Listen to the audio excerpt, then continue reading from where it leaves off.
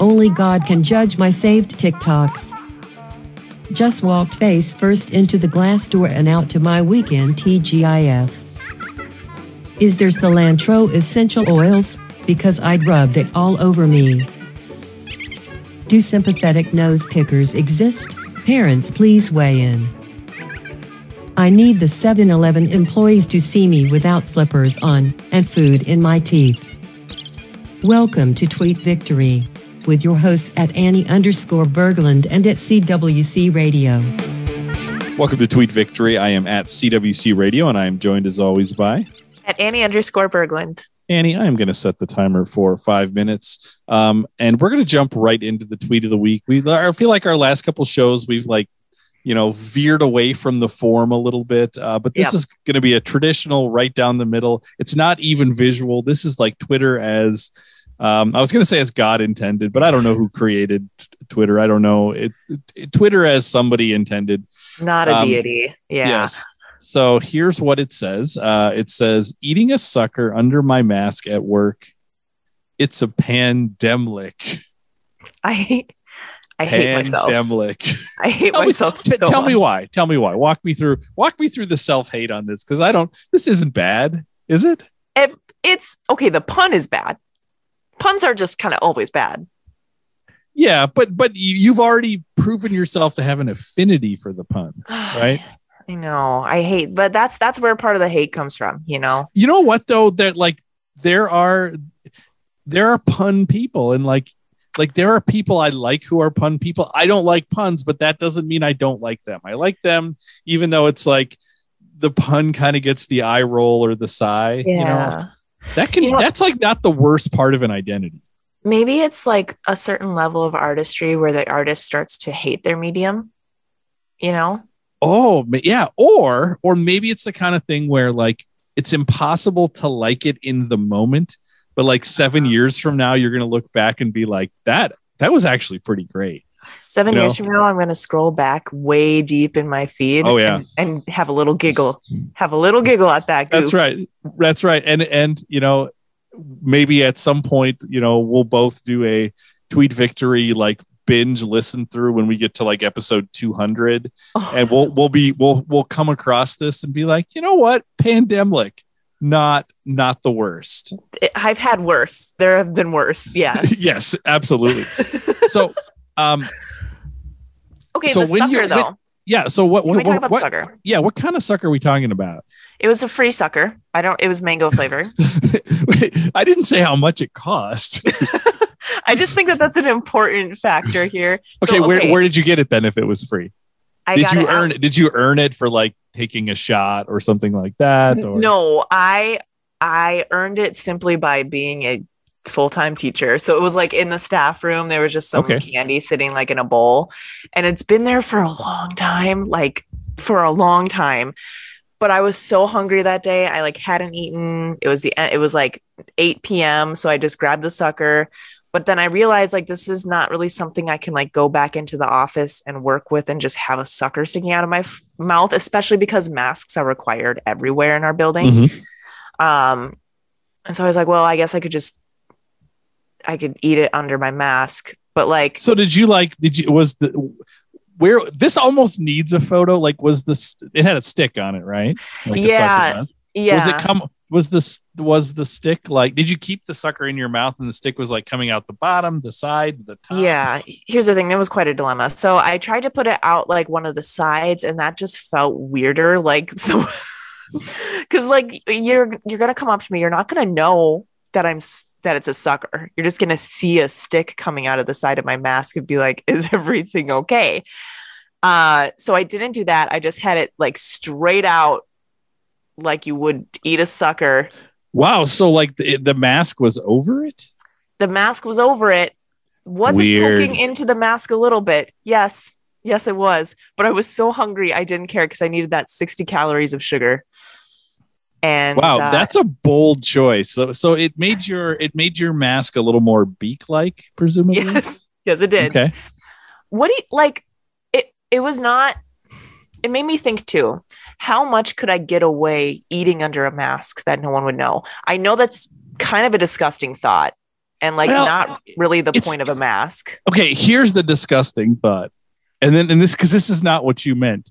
The disgusting thought would be if you took your mask and in it you stored pieces of food, which with your tongue you just sort of slowly like imagine filling your mask with like let's say Skittles, right? And then you just use your tongue to grab a Skittle here. That's disgusting. Oh my gosh! What? Like if you did that and it was a white mask. You know how like when you start licking the Skittle, like you have kids, right? Little kids that lick the Skittles, and the rainbow just comes off, and the rainbow would just be like a wet rainbow on the outside of your mask. Taste the rainbow, wear the rainbow. Oh, gross.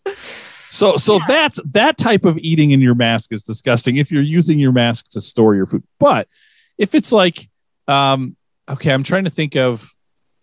Like, if it's something where you can get the whole thing in your mouth, not bad at all. If you have to talk through it, that's a problem. But that's just like talking with your mouth open. Now, if it's something where you have it in your mouth, but part of it is sticking out, and the part that's sticking out isn't the handle, like the stick of a sucker, but is like food. Like imagine imagine you had a veggie dog or something, right? And you took a bite and like part of it was still sticking out, but you with the mask over it because you were going to eventually work on that. That's unacceptable. Okay, what would be the worst thing to eat? I was thinking prime ribs. Well, you don't mean prime rib. See, you're showing yourself to be a vegan. You don't mean prime rib. You mean what's a prime rib? Like beef or prime rib sort of functionally is like a steak kind of. Oh yeah, then whatever one has you the mean bone like and it's like barbecue ribs. Messy. Yeah. That. Yeah. That would be probably the worst, right? Yeah, because the sauce all over the mask. It just be like a napkin on your face. Now, unless you had a sauce colored mask. You know, if you had like a good deep maroon mask, so nobody knew, and if you loved the taste of barbecue sauce and the smell, it's disgusting. So nobody knew. They would walk up to you and be like, "You have barbecue all over your face," but it's all covered by the mask. That's the point. We're looking for opportunities with the mask. Okay, is this like a line of masks we're gonna develop, like food-based masks? It's a terrible idea. Masks that pair well with certain meals. Well, that actually, I've actually thought about this. And maybe this is a great idea, and not just masks are one thing, but like, okay, let's use. I was going to say I statements, but let's use you statements. You're a noted spiller of foods, right? Oh God, yes. Okay. I'm not like, although the product I'm about to pitch to you would be perfect for me because as somebody who's not a spiller of foods, I probably have a worse reaction to it than you do. For me, it's like the end of the world. For you, it's like another spill, just another day. Okay, so actually, I'm going to go back to I statements. I'm somebody who fears spilling foods. So things that I spill, like pasta sauce. I hate when you're like wearing a white shirt and all of a sudden like you're eating something and like a little piece just like swings weird and all of a sudden it's on your shirt. And then what do? If you had a pasta sauce colored shirt, you would at least be free from the shame. So what if you actually, you created a restaurant for sloppy eaters? Do you know how like this only happens on TV shows, but like somebody will go to a fancy restaurant and like, you'll have to wear a jacket. And then the restaurant has like some extra jackets that you put on, right? That never actually happens. But let's say it was like that. But instead, this is a restaurant you go to. And when you order, they bring out appetizers. Before they bring out your food, they bring out a shirt for you to put on. And it pairs with what you're eating to be like, if you spill, this will work. So you can just put that on to eat. I love it. It's like an artist's smock for eating. Yes, because it's taking the bib, but it's making it like an adult bib, you know? A bib for classy, fancy people.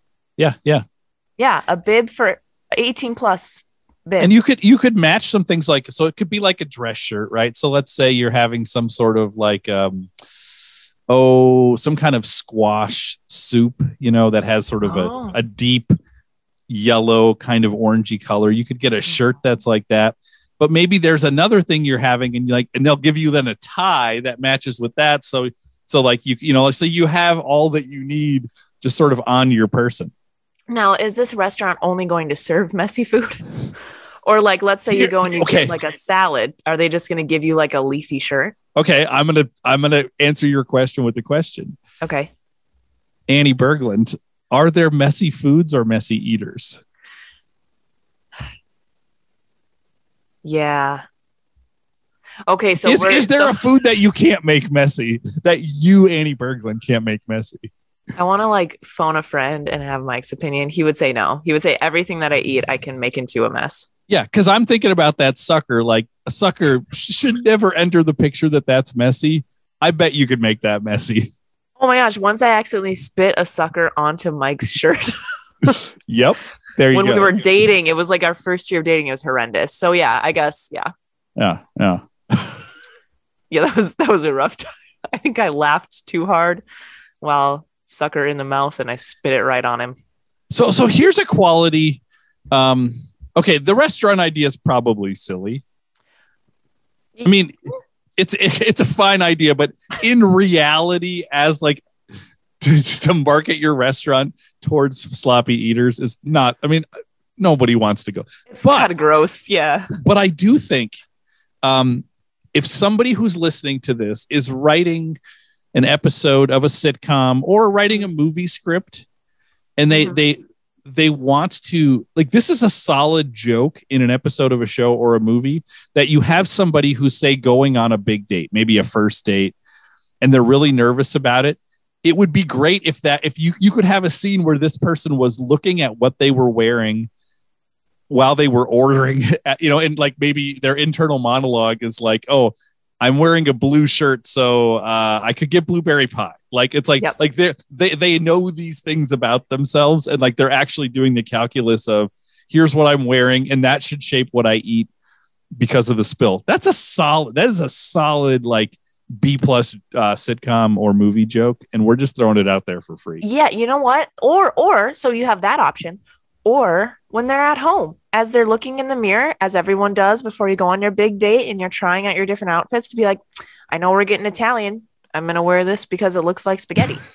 Right? Yeah, exactly. And it could be a man or a woman. It could be, like, actually, I really kind of love that. Yeah.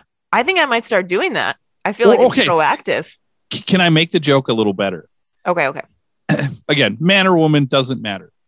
They're going on this blind date, and the only thing they know about the blind date is that the other person is going to pick where they're going to eat. Oh. So they're trying to take the few pieces of information they have from the friend who set them up to try to figure out what to wear based on where they think this other person's going to pick to eat. And they have like maybe like 3 dresses laid out. And it's like, okay, this is if we go for Italian. This is if we go for this. This is if we go for this. Again, this is a solid scene.